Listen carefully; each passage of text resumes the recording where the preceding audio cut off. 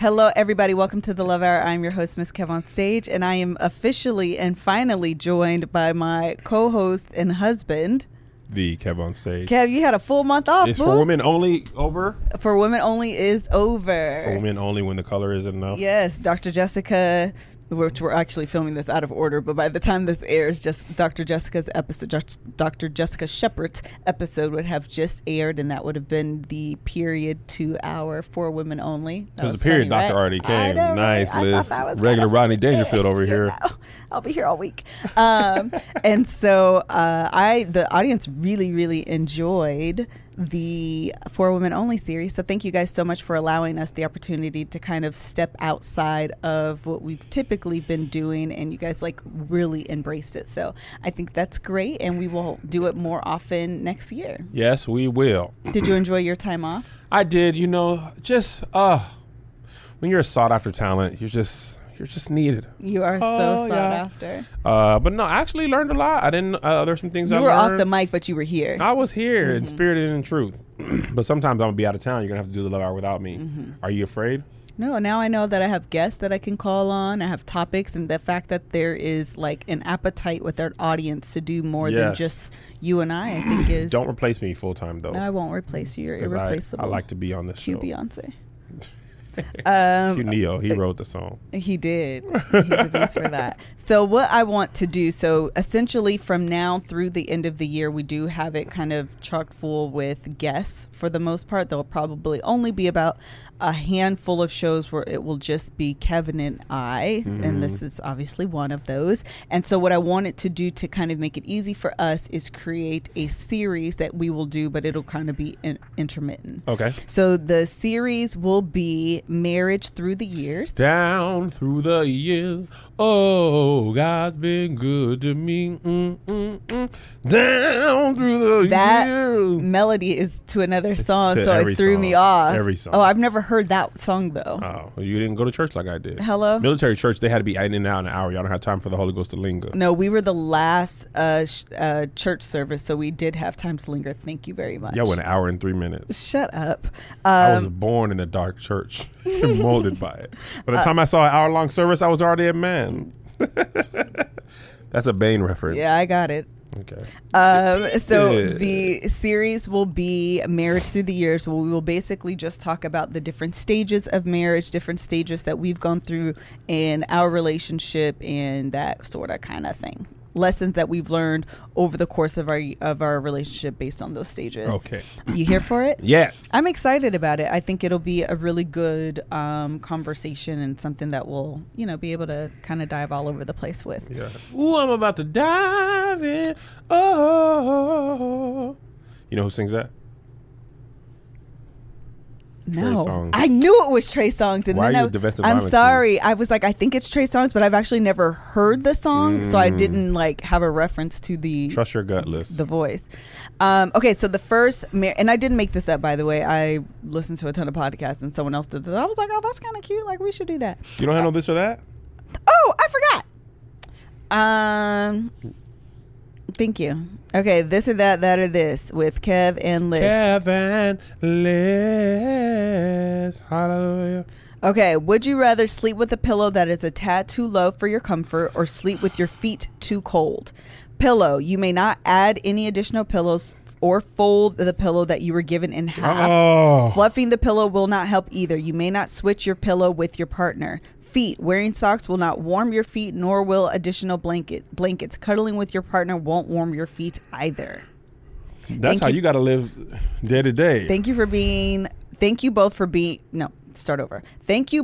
for your willingness to seek your truth and remain transparent to each other and others. Thank you so much for following us and submitting this question. What is your answer, Kevin? Easy. What is it? Cold feet. Yeah, mine too. A flat pillow just sucks. Oh, no, my answer was the opposite of yours. Okay, tell me why. A flat pillow is the worst. We've actually spent money not on the world's best pillows, but like a step above trash. And you just sleep so much better with a good pillow. You do sleep better. I mean, freezing feet sucks too. And that's like literally the worst part, to be cold. Your feet are the worst. When you're trying to go to 'Cause it bed feels and your like feet are cold, It makes your whole body cold. if your extremities are cold, you are cold. Yeah. But I feel like I could deal better with an uncomfortable temperature than I could a flat pillow. I just hate. I be having to fold my pillows now when I try to watch TV and stuff. I never can get the right thing. Plus, I got a heavy head. I be beating the crap out of pillows. They'd be like, "We weren't designed. We weren't designed for all of this. Please give us a reprieve." So, I would take the flat pillow. You have cold feet though. Yeah, I was gonna say I think I'm gonna go with the flat pillow and keep my feet warm. And the reason why is because we've lived most of our lives with flat pillows. And so at this point, I feel like I'm just accustomed to it and used to it. That's why your neck be hurting. I know it is why my neck be hurting. But child, I hate when my feet are cold. I'm trying to go to bed. That's so uncomfortable. Like, it makes it hard for me to go to bed. Yeah. And I'm just so, like, it didn't say you can't use your arm. And at this point, I've gotten used to like trying to use my arm a little bit. That's not comfortable. It's not the most comfortable, but child, you gotta do what you gotta do. I need my feet to be warm. You be putting your feet on me, and then you take all my warmth and you take it I know away. that's why it was funny when it said your spouse's warmth won't help you. That's how you live your life. It is. You be tucking your toes under my belly. I try to like siphon all the warmness off of you. I be hot. I know, and that's why I be trying to get it from you. Oh, you can get it. Hello? You can have it. Let me tell you what else you can take have is a great way to ship your products. As you know, Kevin and I are entrepreneurs. We believe in multiple streams of income. Do more than one thing, people, in order to keep yourself afloat. If one thing falls, the whole boat isn't sinking because you have diversified your portfolio. We just met with our accountant, so I got all these good words right now. And so we want to tell you about ShipStation. ShipStation is the place where you're going to sell your items online, and it is an interface that interacts with Etsy, with Amazon, with eBay, all of these different interfaces that allows you to bring all of your customer orders on one main page, one main platform where you can easily sort, figure out what's doing well, what's not doing well. The number one thing about merch is figure out where you're making money and where you're not. And so if these items aren't making money, do a sale, get them out the door, replace them with something that's going to work, but you need to have the data and the analytics to be able to make those decisions. Yes. And ShipStation will allow you that opportunity. ShipStation helps you get your orders out quickly, save money on shipping costs, and keep your customers happy. No matter where you're selling, whether, again, that's from Amazon or Etsy or your own website, ShipStation brings all of your orders into one simple interface. And right now, our listeners can get ShipStation for free for 60 days when you use offer code LOVE. There's absolutely no risk. You can start your free trial without even entering your credit card information. Just visit ShipStation.com, click on the microphone at the top of the homepage, and type in LOVE. Again, that's ShipStation.com. Enter offer code LOVE. ShipStation.com. Make ship happen. Okay, so clinically speaking, they say that there are, they say that there are 5 stages of a marriage, and the first one is called disillusionment. And that is basically where you come to terms with what you thought was going to be actually is not. So I was going to call this something else, and then as I started doing research, I was like, oh, there's actually like a clinical scientific term for this. But it's basically after the honeymoon, so you're dating. When the fantasy has ended. Yes. That's what it is. You're and dating. All the children are born. Sing your song. You're literally after the children are born. Is so true. So you're dating, and when you're dating, you're in this infatuation stage, and your spouse is everything. Yes. And everything about them is everything. Yes. You can't find one single solitary item that you do not like or love, in fact, about them. And you tired? Me? Yeah. Was I yawning? I stayed up late. My Fitbit said I didn't get good sleep. You didn't? I got poor sleep. I stayed up late talking to this girl. You tired because you was over here racing Doughboy. But it was mainly because I stayed up talking to this girl who bet me that she would be asleep after me, and then who won the bet? Who did that? That was this girl I know named Melissa Frederick. So anyway, After you are or while you're dating, everything is great, and you say stuff like, oh my gosh, like he is the or she is the perfect compliment to me, everything about them that I'm not, they are, and they become like your favorite thing. So just as an example with you and I remember like, oh my God, he's so funny, he's so this, like he's outgoing and he's fun and he's just all of these things, and they end up being like literally the things that I'm the most attracted to you about are my polar opposites. Yes. Do you remember having this? What were they? About me or about you? Well, how you gonna have them about you? About me? Oh, well, I guess that don't make no sense. The first thing about you that I liked that became disillusionment. No, that's not what we did. We ain't there yet. Be in the romance phase. Oh, don't go to what disillusionment was. You were a good girl. Good, clean church girl. Was gonna help me stay saved on the high and mighty and stay saved. And then you stay good church girl. Like, okay, be bad now. Do wear devil horns and tail and red and lace. That is so true. And now I want unsaved heathen girl. That's funny. And what's funny about that is one of the things that I remember really loving about you when we first got together was that you were what's the right word? Like you were a tracer. You were so like pursuing, not consistent. What's the ambitious? word? No. Boisterous? Huh? Persistent. It's consistent plus pursuing it together. I wanted to guess the right word. It's persistent. Now you say it. You were so persistent. Like you would not allow me to say no. And it was one of my favorite qualities about you. I was like, oh my gosh, this guy, like he knows what he wants and he's just like going after it. And so you go through this phase again in the romance stage where, and that could be at any time, you know? And honestly, I feel like in your relationship, it kind of goes like this. So you first get together and everything you're seeing your spouse through or your partner through these rose-colored glasses, and you love everything about them. And then your relationship kind of gets to a mundane state and you might go through like the disillusionment phase where you're like, oh, wait a minute, that's not really. And then as your relationship progresses, maybe they propose. Right. And I feel like the rose-colored glasses come back on. When you propose? Oh, yeah. Because you're like, oh, he loves me, the ring. It's going to be perfect. Yes. You already start planning the wedding. Yes. And I feel like it kind of revives that a little bit. And so you start ignoring and then when you start planning red the wedding, flags.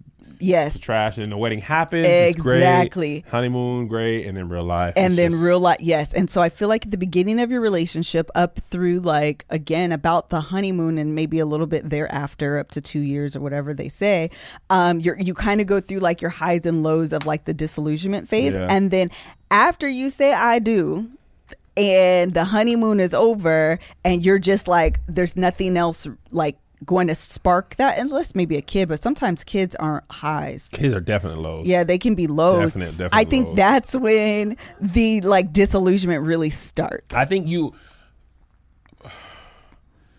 as far as the marriage, I don't know that the kids brought anything positive to it.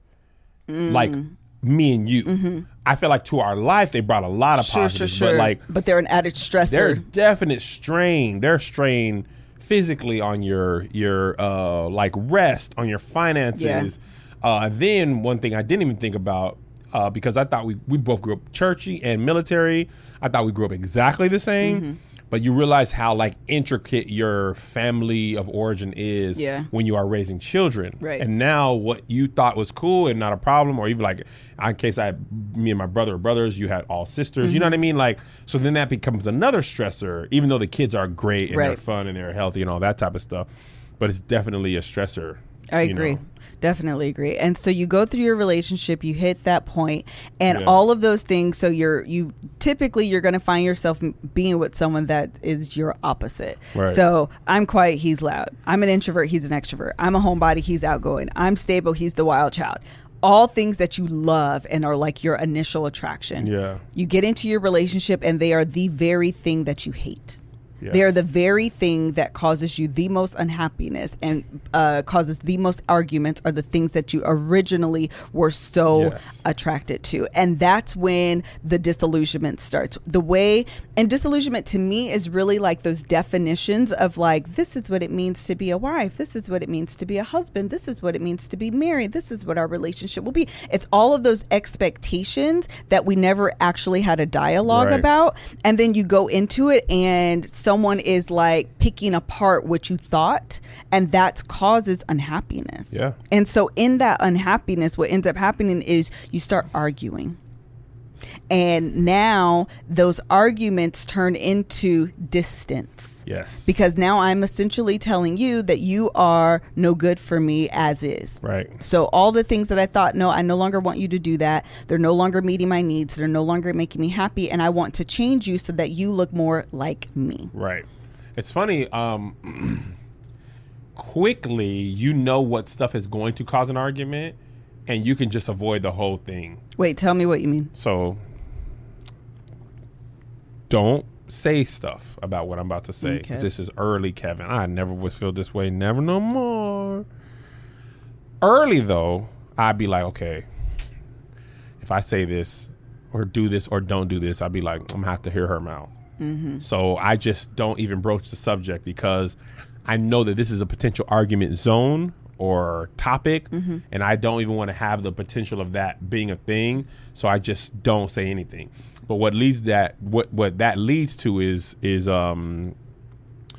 pre-frustration. You know what I mean? Like what I mean is like I would be mad, not mad, but on the verge of being mad about something you potentially might feel or do. And especially later on in marriage, when I just started being more honest and open, and found out you weren't even tripping about stuff I thought you would be tripping about. But early in our marriage, I would just be like, oh, I know she ain't gonna go for that. Like sex, for example, right? I married a good girl, but then I wanted you to be a bad girl. And then I knew, like, okay, ask her to do this, she ain't even gonna do this, so I'm not even gonna say nothing. But then I'm gonna sit there and just stew. And be mad. So I feel like that, trying to avoid an argument, you can succeed in that, but at the same time, you end up just making yourself frustrated or angry or bitter, and maybe the argument would have happened and you would have gotten over that. But since you don't even, broach the subject, you end up just, having an attitude. I mean, I know there are situations where you've already had an attitude with me without even me actually physically doing because something. You've played out the tape. You play the tape forward, and with maybe, to be honest, with a lot of times you play the tape forward with the evidence of what has happened in your marriage. So listen, I'm happy you said that, because I want to tell you this thing that they're kind of clammy. I want to tell you this thing as I was creating this, the thing that I thought of. What? Are you ready? Because you just broached it. I'm calling it the iOS. And just like your cell phone. Okay, I was about to say, please. Yes, iOS. But it's your internal operating system. Okay. So the iOS with your cell phone is the operating system of your cell phone that determines the interface. Right. So depending on what Apple plugs in here as the operating system, determines how I'm going to interact with this. Right. So touch screen, what I can do, swipe left, swipe right for deleting email. All of that is determined by the internal operating system. Yeah. So what I'm getting at is that a lot of times we take the knowledge from our past, our other interactions, stuff from our family of origin, and they create our internal operating system. Yeah, even probably stuff from your previous relationships, our own, the current relationship, your past, your parents, all of those things. Create your internal operating system, and then it's going to determine what I project and put out to the world on how you interact with me. Got it. And sometimes what happens is I play the tape that says, okay, so I already know that if I do this, this, and this is how it's going to respond. So I don't even want to go down that path. So I'm going to cut it off. Yes. And so part of relationships is reprogramming our internal operating system, or at the very least, still putting ourselves out there to have the conversation in real time instead of assuming. Right. That was good, right? That was fantastic. You came up with that all by yourself? I did. I wrote it. It's further down a little bit, but that was one of the notes that I had, because what I think happens is, so you've heard of the 7-year itch? Yes. Okay. So in case you haven't heard of the 7 years, the 7-year itch is like this theory that says that at 7 years, relationships typically fail. Like most marriages. Crabs. Huh? crabs. I don't get it. STD crabs. They itch. The 7-year itch of She's crabs. never had an STD, guys. I Neither want. have I. Listen though, for whatever reason, right. Just in case we're all wondering, I want to be clear. I thought you meant gambling for some reason. Craps. Oh, Good girl. Good girl. I mean, the way I just Real completely good missed girl. that. Special girl. Real good girl. Good I just clean. missed it. Okay, we're gonna just disregard. Okay, so the 7-year itch is that at 7 years, most marriages don't make it past 7 years, and even statistically today, the average length of time for marriages that end in divorce is 8 years, and they're saying that it's only at 8 years because of the length of time it takes to get divorced. Really? So it's still really 7 years. Because a lot of states you have to be separated for a year. Exactly. Wow. Yeah, so it's still 7 years. So there's really some truth to like that 7-year itch. And this is what I think happens. I think by the time you're at 7 years, you've had the opportunity to really create your internal operating system. You've had maybe a couple years of dating. Mm-hmm. You've had 7 years now of marriage. And you are at a point where you get to a point where you're happy and all of these things, then disillusionment happens, and then you're like, oh, this isn't what I thought it was going to be, and so you find yourself fighting for your marriage, and then that turns into fighting your spouse. And then you become so unhappy that now you are going to look for things. So it's twofold. You're always going to look for things to confirm what you believe. So when you are illusioned or you have the rose-colored glasses on, you are going to look for things to confirm how great your spouse is, your partner is. So when you see red flags, they're not red, they're pink. Your friends and family are telling you that he's a bad guy, she's a bad guy, you guys don't deserve to each other, you guys aren't good together, whatever it is, and you are going to fight them tooth and nail. Because you are wrong, I am right, and these are the reasons why, and these are the flags that you're not catching. All you're looking at is bad things. Right, sorry. And then again, the rose-colored glasses come off and you realize you're not who I thought you were. This isn't what I thought it was going to be. And you feel worse because the things that you weren't even acknowledging at all seem worse. Because you were trying to make them better with the rose-colored glasses. They don't even go back to like standard. No. Now they're glaring. Everything is glaring. And now it is no longer, we've talked about this before, where I don't feel that we have a problem. I feel that you are the problem. You are my problem. You are my problem. Yes. You are the source of my unhappiness. My needs aren't being met. My needs aren't being met. And I'm doing great remix gospel songs for what I need. Yes, and it's coming. You are doing great. Am I? And they're coming from you. Yes. Those. And then what creeps in is I don't need to, in this situation, it's never I need to do anything. Oh, no. I just need to replace who you are. And then another person because that's what we want to do. I want to stay myself. Yes. So I need to change you. Yes. And if I can't change you, the person, I'll change the person that is taking your spot, and then things will be fixed. Speaking of fixed, we have just had the women only. We had amazing doctors on, and they gave us some sound advice, ladies, on how to have very good vaginal health. Mm-hmm. And I want to tell you about Yacora. They are a company that low-key kind of spawned my idea behind the For Women Only, specifically having doctors on, because our bodies are very complicated, and trying to ensure that our pH balance is correct, sometimes we be needing some help. So Yacora is here to help, because UTIs are the second most common infection in the U.S. The second most common. Half of all women get UTIs, and about 1 in 5 women struggle with recurring UTIs. That's a huge statistic. That means a heck of a lot of you listening to this podcast right now are going to have issues with UTIs. If you get UTIs, you know that cranberry juice is useless, and taking too many antibiotics can be problematic. So what should you do? You should try Yacora, the natural, effective way to prevent UTIs. Yacora's unique formula targets bacteria and enables you to safely flush bacteria out of your urinary tract, stopping UTIs before they even start. So this is about prevention. Yacora also makes a specialized probiotic. We talked about probiotic with Dr. King, I believe. Yacora Promote, which includes 2 specific strands of good bacteria that your body needs to keep bad bacteria in check. Your Core Promote balances pH and restores good bacteria that keeps your system healthy. We talked about the importance of having a good pH also with Dr. King.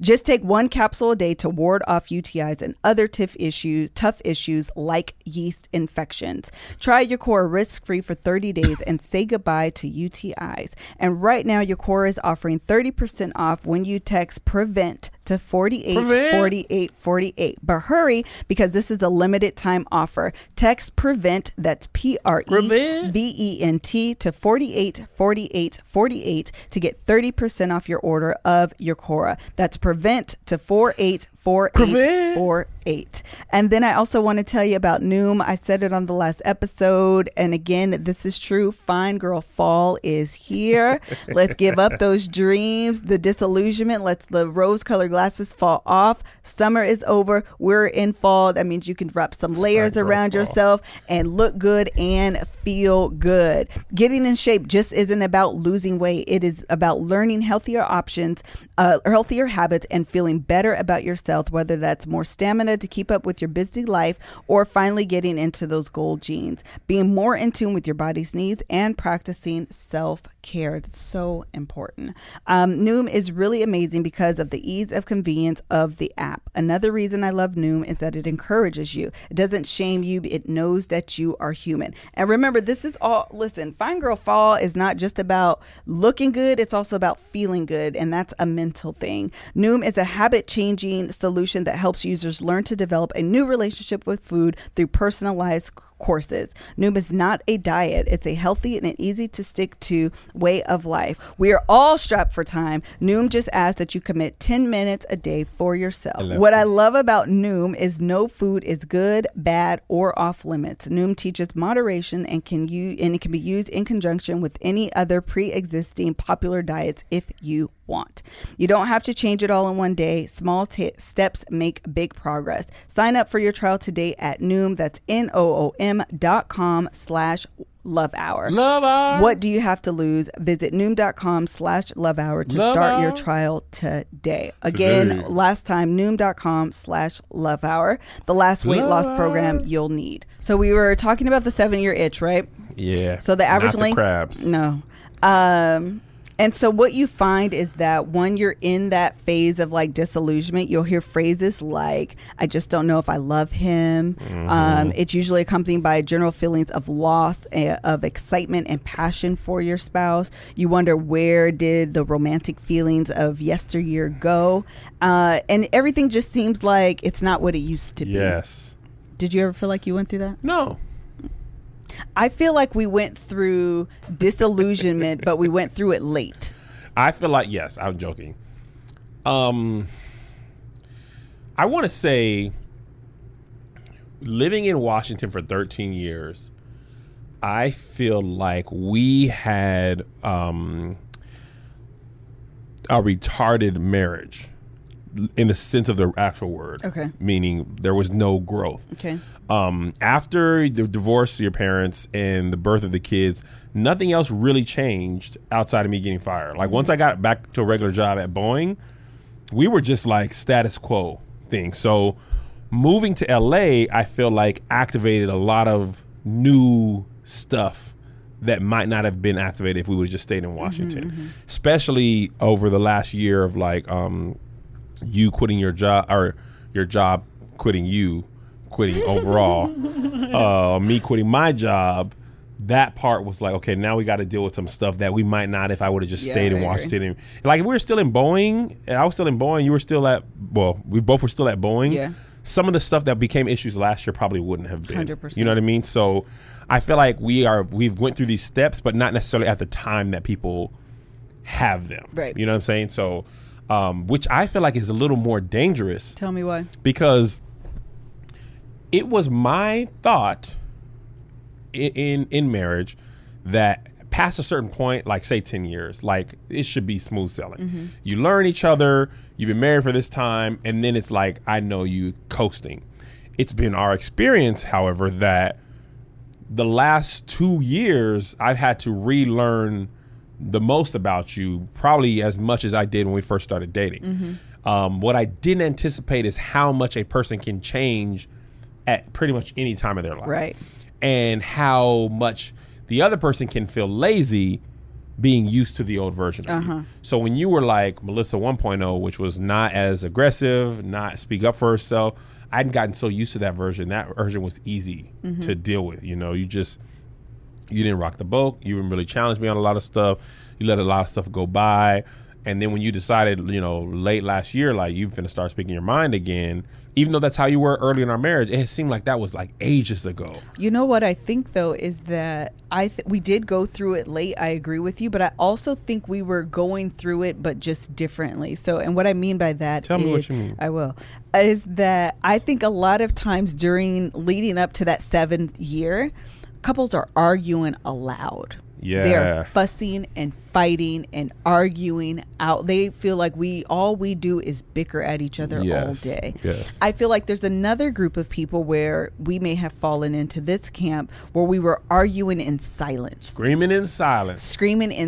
And so I think to your point, I think it is far more dangerous because what happens is if you're not careful, you will wind up 20 years married, 15 years married, and decide I'm unhappy. And the reality is you've been unhappy for years. You just didn't speak it aloud. Yes. And what happens is you get accustomed to it.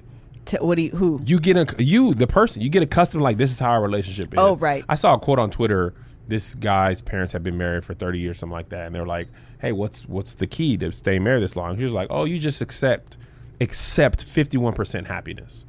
Like if you're happy 51% of the time, that's happy enough. And people are like, that's like Monday through Wednesday evening. That's wow. A little bit of Thursday morning. You're supposed to be unhappy more than that.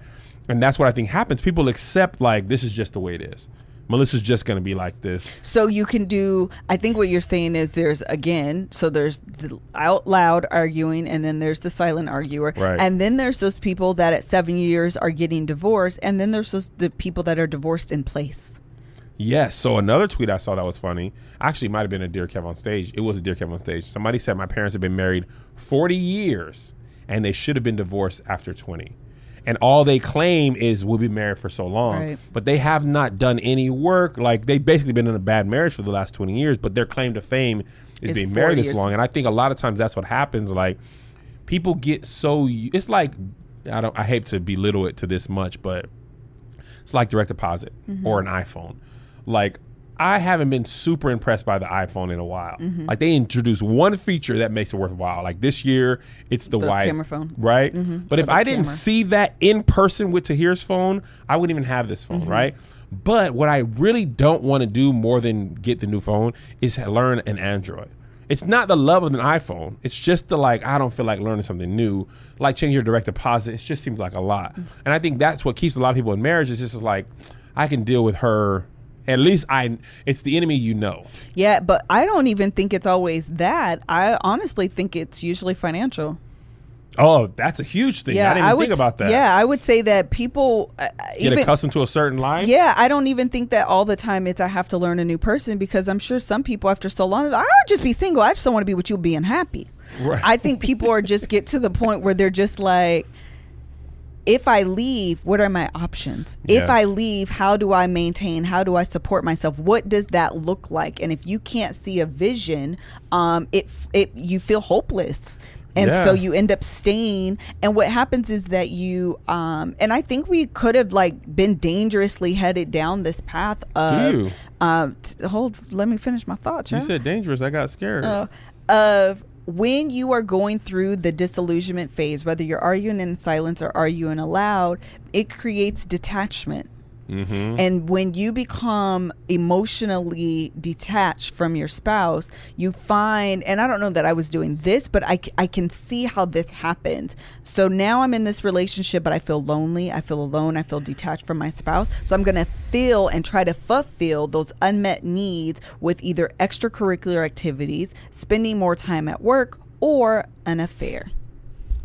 Yes. And that's what I believe. You go through the romance stage, you go through the disillusionment phase, then you go through within the disillusionment phase of fighting, right, of giving up, and then what am I going to do? I'm going to stay divorced or stay married but just be unhappy? No, I'm going to search out ways to fulfill those unmet needs. Right. And so you do, and then the more you are spending time at work, the more you are picking up extracurricular activities, the more you entertain outside relationships, the weaker your relationship gets. Do you think people are doing that to sabotage their relationship? No, I don't think people understand that that's what's happening.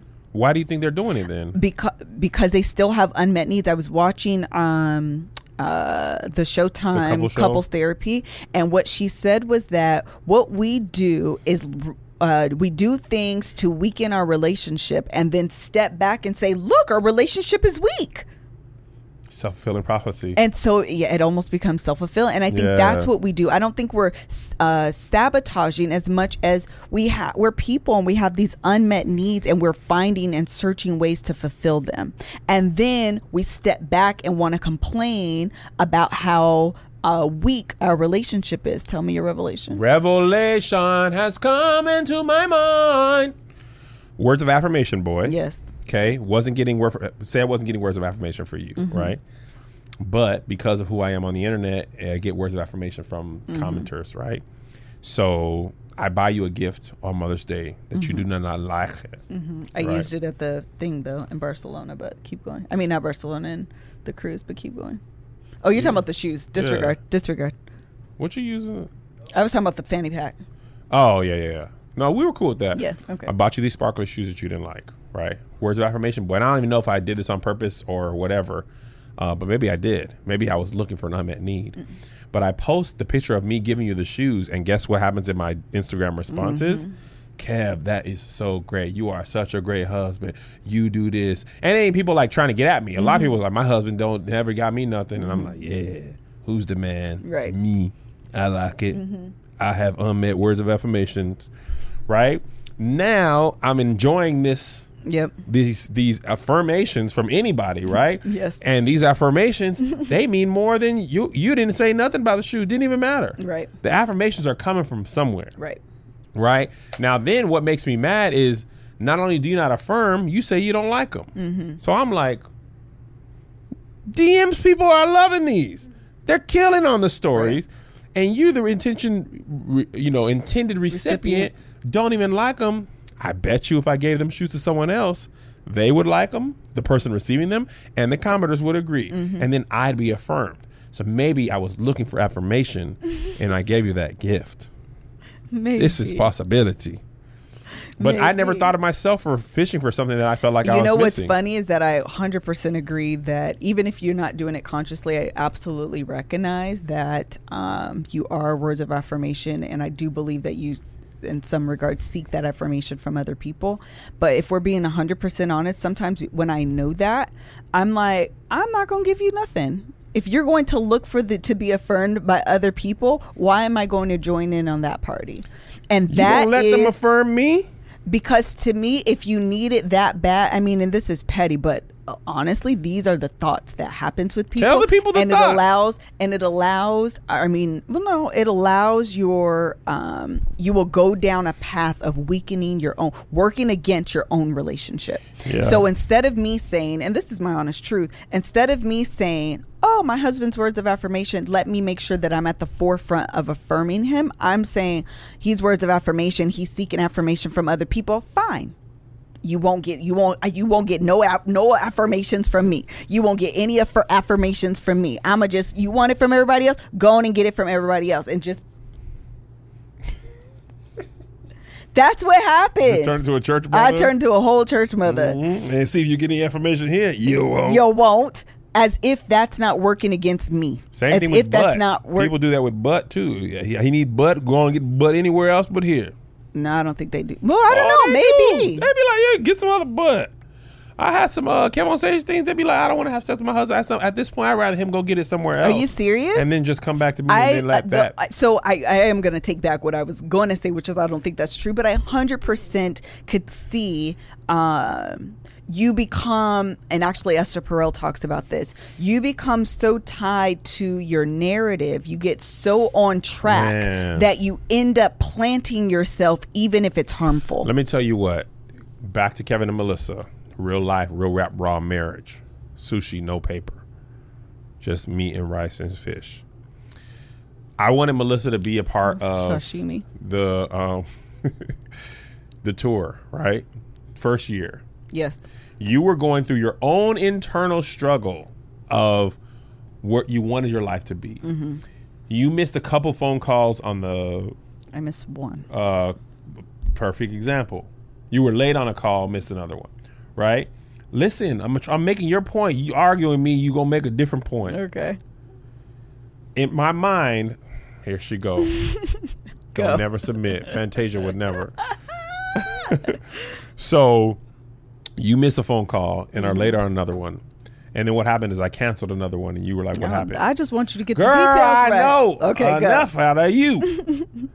So what I tell myself when you miss the call, even though what you're really doing is picking up the kids, cooking dinner, feeding them, helping with homework to make my life easier. Yes. I don't tell myself any of those things. I say, see, she don't want to do nothing with me. Right. She don't want to be on my team. That's why I got to have somebody else have my help. And then that becomes she don't even want me to win. Right. She don't believe in me. And all you really are doing in your mind is helping me by making the house easier because I don't get home till 7:30, 8 o'clock.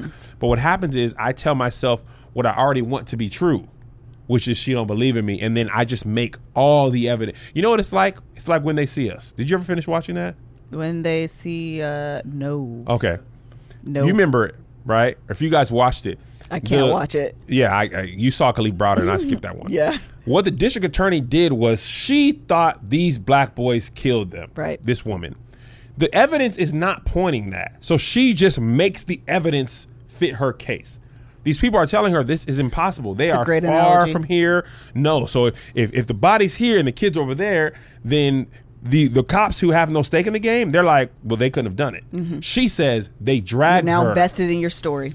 Now the evidence doesn't even make sense. But in our mind, we make whatever is even like we reach. We do this, we create narratives and stories and blah, blah, blah, because we want to be right so bad that sometimes the facts are our spouse is not as bad as we make them out to be, but we rather enforce our narrative than to look at the truth of the matter. Especially, I think one of the things that we really helped us, I think it was Brene Brown who said, the narrative I'm telling myself is this or that. And we started, using that in our relationship. And it's been really helpful because a lot of times we're telling ourselves a narrative that's much more negative than the truth. But instead of asking, we assume she did this on purpose. He did this on purpose. He don't want to do this. He don't want to do that. And then, which is worse, somebody else would do that willingly. Right. And I feel like social media sometimes heightens that. Oh, because 100%. you got some. Let me tell you what. People out in the world, they'll give you whatever you want. 100%. I'm certain if I went searching my D, I don't go in my DMs. I just leave them alone for many reasons. But whatever I was missing, like if I wanted to get words of affirmation, if I was that guy, because we talked to some of our homegirls and they'd be like, let me tell you what, married men be in my DMs. They show, yep. Right? So if it was out there, you can go get whatever affirmation you need outside of your marriage because it's out there. And people won't respect your marriage. No. If you don't respect it, it's like, I'm not married to you. So it does take more work to take all that energy back to your spouse and really work through that. Because it seems, especially in our society now, it's not even shame to get divorced or leave or anything like that. Like, I was thinking of reading books early in the 60s and 70s. There was so much shame attached to divorce. If we got divorced and we just said we don't even love each other no more, people be like, oh, that's sad. Yep. No, it happens. Yep. You know what I mean? Back in the day, they'd be like, nah, y'all, the only thing that was a get out of jail for your car was domestic abuse or cheating and like having a child. Right. But now it'd be like, it just didn't work out. We weren't seeing eye to eye. We thought we were better as friends. All of those things happen and people were like, no, you know what I mean? So you really still have to do the work when society won't even pressure you to do it. We pressure you to leave, not to stay. Or we shame you for staying. Shame you. We shame you for staying. Instead of leaving. And congratulate you for leaving. Right. Yeah, we do. Okay, so I wanted to say, I know what I wanted to say because you just were saying about we are always confirming our narratives. And this happens on both ends. So when you're in the romance stage and the infatuation stage, you're looking for signs to confirm and ignore red flags. Yeah. And then once the disillusionment happens, you're looking for things to confirm how bad your spouse is. Yes. And so you swing from one side to the other. In reality, you just have to come to a realistic view of what's going on. Right. And sometimes the most realistic thing to do is to have a glass of wine because relationships are stressful and we just be stressed. And sometimes when you're stressed, you just need to calm down, and you need to do that with wine. Just have you a sip of the vino. A good sip.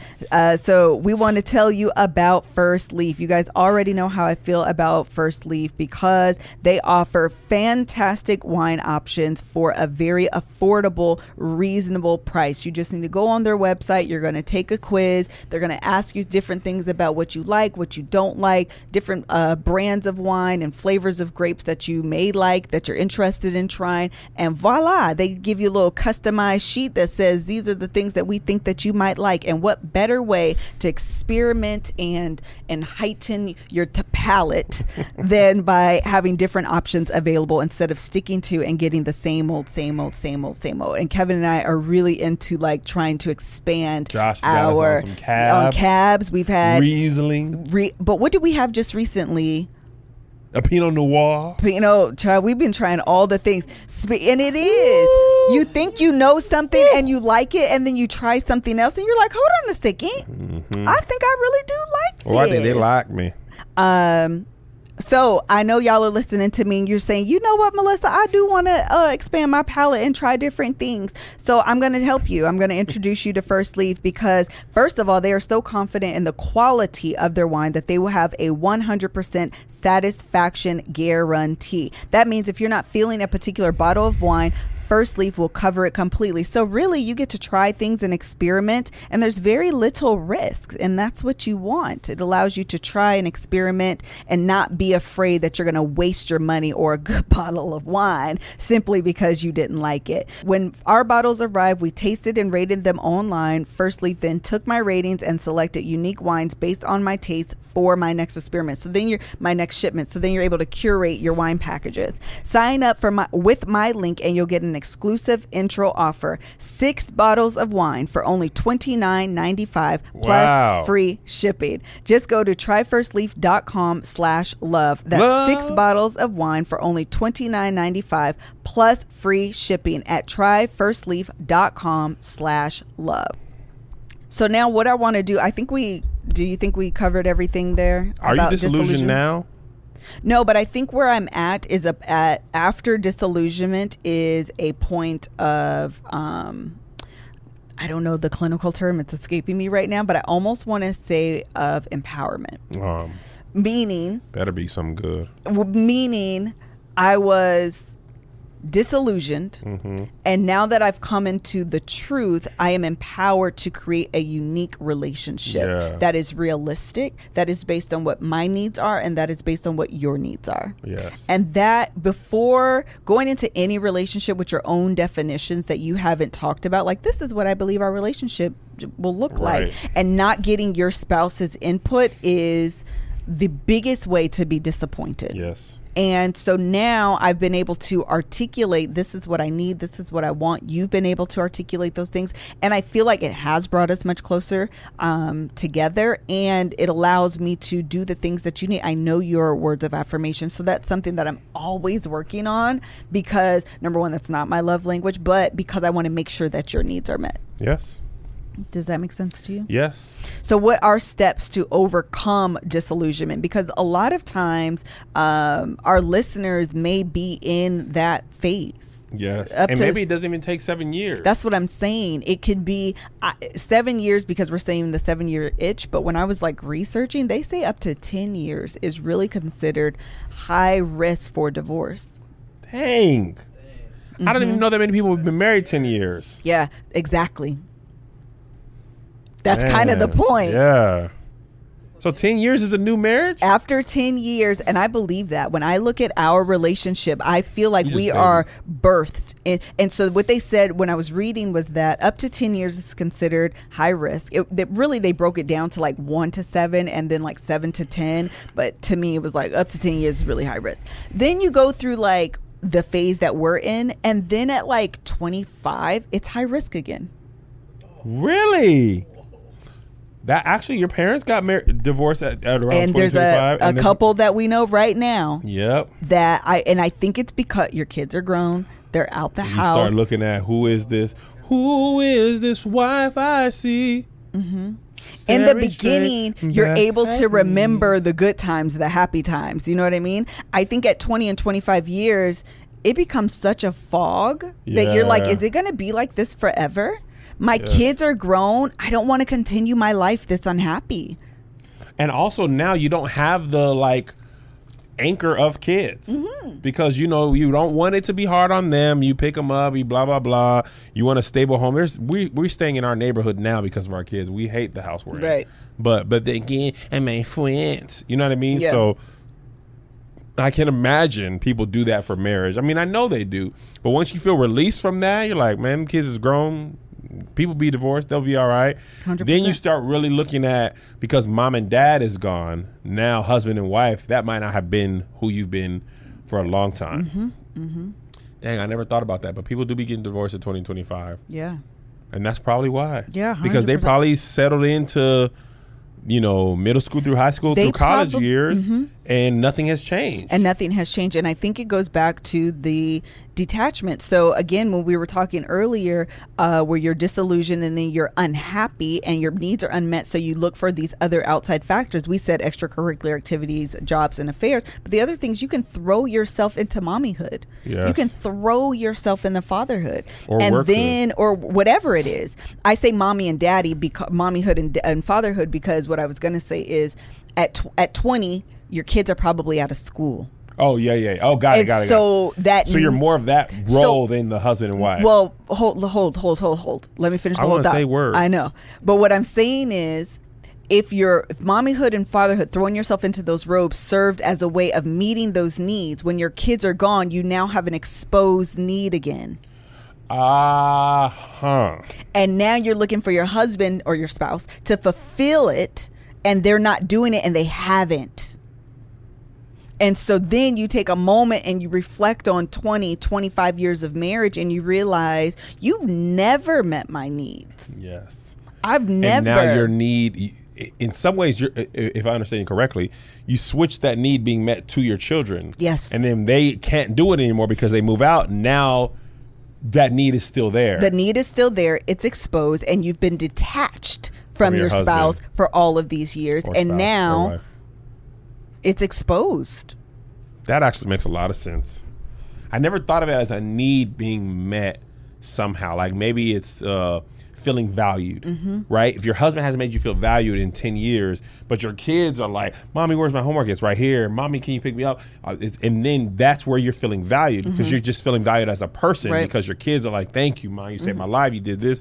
And then they go to college. They're not calling you to check on them anymore. You don't have nobody to drop off from recitals. Yep. Now you're just like, well, how do I feel valued now? And my husband and this other guy winked at me at Starbucks. Right. He said, you could be the cream of my latte.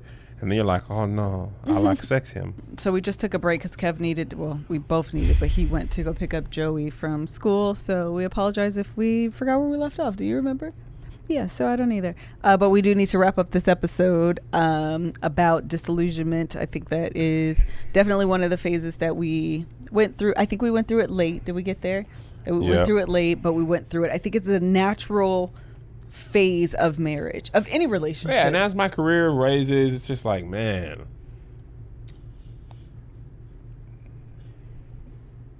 what else is out there? I don't even know where to go from here. Should you? Here's my question to you. Okay. For new couples. Okay. Is this all these phases, but specifically this one? Is this something that they should expect no matter what at some point in their marriage? Yes. Really? Disillusionment? Yeah. It seems so dangerous to say, okay, no matter what, this is coming. I think that it is human nature to have unspoken expectations that are unrealistic. Yeah. That crumble. Yeah. In the face of reality. That's true. I feel like that happened in the first week of marriage for us. Some of them. It's just like, there's what Hollywood says your marriage is going to be, what your parents' marriage is, what other marriages, your age, what people in your church, your community, whatever. And somehow through all those pieces, you build your fairy tale marriage. 100%. Nobody in their marriage feels like, okay, as soon as they get married, she gonna trip about this. It's only the positive. We're gonna get to live together. We're gonna share our bills. We're gonna have great sex. We're gonna never argue. Nobody's ever like, man, we're probably gonna argue, average about 2 serious arguments a week. So I feel like just the good natured hope for the best might be your first, not necessarily mistake, but your first like unrealistic expectation. Disillusion. Illusion. Yeah. And I feel like, I definitely did that. When we got married, I didn't think this is going to be the best thing ever. And overall it was, but everything wasn't perfect. Right. So, and I think part of it is just recognizing that not only do I have a definition of what our marriage would be, but to a certain extent, I have a definition of what I will be as a wife, who I will be as a wife. Yeah. And in relationships, you sent me this clip earlier of Charlamagne interviewing Gucci Mane. Gucci Mane. And he was talking about his wife, and ultimately he was talking about dynamics. And what I have to recognize is that my definition of what it means to be a wife impacts you as well. Yes. And so me saying this is how I'm going to be good. And not recognizing that you are going to influence how I act and respond, I'm already, this definition has holes in it. Is going to work. Yeah, like Gucci, if you guys didn't see the thing, he might not have. He was talking about the meme that Snoop posted about, you want a writer, you got to go through all these different levels. And he said it wasn't exactly like that, but essentially it was the woman he married, and he even prior to marriage, the woman who he was with is how he became the man he was. Yeah. Because she was loving him through all this this trash, right? And I think in some ways, in a lot of ways, who I am is a reflection of who you are. 100%. And vice versa. 100%. And I feel like that can be positive or negative. 100% that relationships are dynamic, and this is why, and actually one of my points to overcoming the disillusionment is recognizing that I can't change my spouse, I have to change myself. You know what's funny about relationship dynamics? You just made me realize it's not only your romantic relationships. No, it's your parental to children relationship with friends, like who Josh is. Part of it is like, nah, when we were doing the documentary, he was like, I'm going to let somebody else edit this because I'm like, nah, you going to do it. Right. He was like, but no. And I was like, no, but yes. You know what I mean? Yeah. And then creatively, like, he'll come up with an idea that I didn't have. Right. And you know what I mean? So, and then like all of our relationships, Greg and me, like all of us working together is based off who we are and who we want to be. And I feel like, of course, that's going to happen in your relationship. And that's why I feel like it was Brittany who said it. Sometimes the problem in your relationship is who you're pretending to be. Yes. And I feel like if you are putting forth the pretend version of yourself, you're creating a dynamic that doesn't even really exist. Yes. Like, I'm gonna give you an example. There's always an argument on the internet about men having their wife make their plate, right?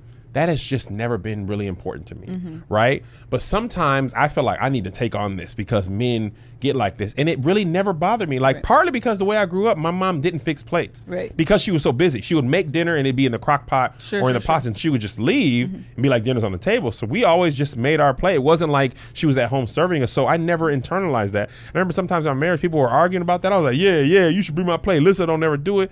And then I was just like, actually, that doesn't even really, you know what I mean? But I'm taking on this version of a man that I feel like I need to be.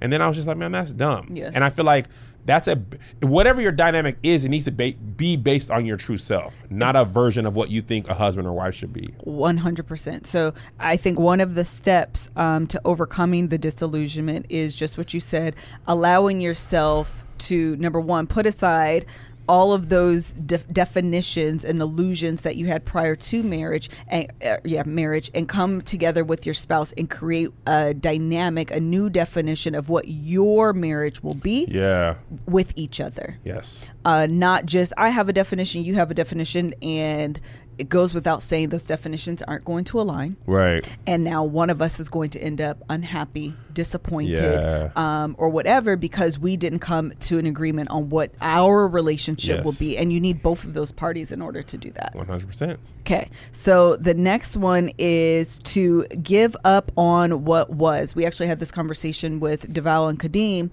and we were talking about we often hold on to the old and we want to bring that into our future. And so instead of trying to say it was so good back then, why can't we get to that? That was old. It's in the past. You have to come together and create something new based on what is. Yes. And your dynamics will change because maybe then you didn't have kids. Now you're 20 years together. That's a dynamic. Right. You've had kids together. You've moved together. You've had jobs together. You have all of these life experiences that are going to inform the new dynamics between you two. So it will never be what was. No. Be okay with that. Let go of that. Shed that and come together and create a new definition of what will be. Yes. Anything you want to add to that? No. Okay. The next one is change your expectations. Ensure that they are realistic and achievable. And I want to be clear that this is not to be confused with accepting lower standards that aren't acceptable. Right. So a lot of times we have like these as I was watching couples therapy on Showtime, the guy was like, I want you to anticipate when I'm going to be thirsty and bring a glass of water to me. He told his wife that? Oh, yes. In Out seriousness? loud. Yes. Anticipate when I'm going to be thirsty. Yes. We need to have sex 3 times a day. That's what A it day? is. I don't care if you're like, these are my Every day? Kevin, you didn't watch the I whole didn't see thing? that Oh, I didn't thirsty know. sex one. You got to watch the whole thing. Who was he think he I married a don't know. sex robot? This dude was a total jerk, to be honest. Butt wipe? Is that what you're going to Yes, say? butt wipe. But That's Lissa's word. She goes butt wipe. You guys watch out. it's a whole thing. Only other thing worse than that is butt head. But the thing about him is that it's so unrealistic and Right. it doesn't allow for any input from his wife. Yeah. And so you have to, again, come together, you have to just be like, okay, that's unrealistic. I don't even know why I thought that was a thing. It's not. Do away with that. But it doesn't mean you have to lower your standards. There are some things, bless you. There are some things that are simply unacceptable. And this is the other thing, again, talking about one of my other points on here is, okay, so one of them is do away with unrealistic expectations. The next one is speak up when you're unhappy. Yes. Speak up when you're unhappy. And don't expect people to know why you're mad if you don't share why you're mad. Yes. And try to figure out why you're mad. We are adultists. You must speak unto us. So the next one that I have is How many do you have? I won't go through all of them. I have 9, but don't Dang, girl. avoid. I'm sorry. Don't avoid difficult conversations. Oh, I've done that. And we all do that. And the thing about disillusionment is that 602 is okay. The thing about disillusionment is detachment, I feel like, breeds avoidance. Yes. So the further away from you that I am, whether that's emotionally, physically, I feel like we are not connected. It brings like more anxiety around the conversations that we truly need to have to Right. strengthen our bond. Yes. So having those difficult conversations, setting my expectations, doing away with things that are unrealistic and creating something new and realistic and something that we both are able to have input on so we can have a healthy relationship. I think that's it. That's it. We're finna go. So how you anxious to go? Where you gotta go? I gotta take Zay. Jojo gotta go to soccer practice. What time's the thing At start? 4:10. It's 3:49. Well, child, you got any other last thoughts since you always No, rushing I me? shouldn't erase Doughboys. My first and last thought. I can't just be getting into physical feats of strength and valor. No. I've been limping for the last hour. I went to get Joe and I was like, oh. You gonna be sore. I know, and I've been having like ever since we came back from the cruise, I've had a workout every single day. That's your fault. Any last thoughts? This was really good. Oh, good. You know what I like about the Love Hour that I feel like is You unfair? see how he's going on a tangent. No, I just want to say this last thing. Bruh, stop calling me. It's unfair that we didn't have a Love Hour to listen to when we first got married. Oh man. We was just out here in the dark, like hoping for the best. We didn't have no people our age. We had no people older than us. Nobody was sharing with us these little bit of nuggets that would have made life so much easier if we would have had this. Yes, I agree. So, I mean, be thankful. This is why I realized the Love Hour is good for single people. Learning about yourself prior to a serious relationship is the best thing you can bring into a relationship.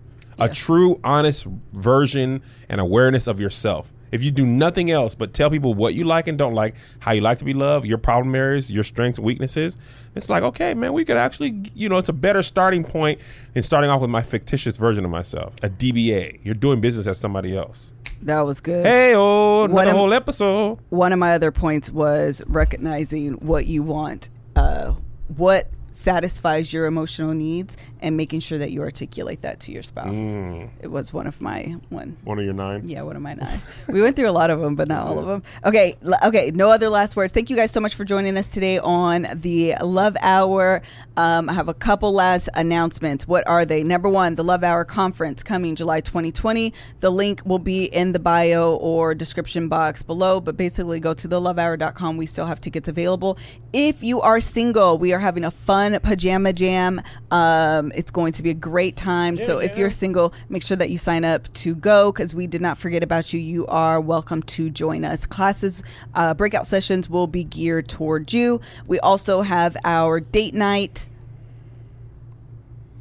Charlotte. No, I'm pointing at you. I'm talking to my son. Charlotte, North Carolina. We have no. I have to call you out because you be quick to call other people out, and you don't recognize your own. Yes, I know I'm a hypocrite. We're all hypocrites about something, but I'm just texting my son, so it's not the same as just scrolling on Instagram or Twitter. So boom. Join us for Charlotte, North Carolina. 4+1 is the very first curated date night. That's why you cough in the middle of your sentence.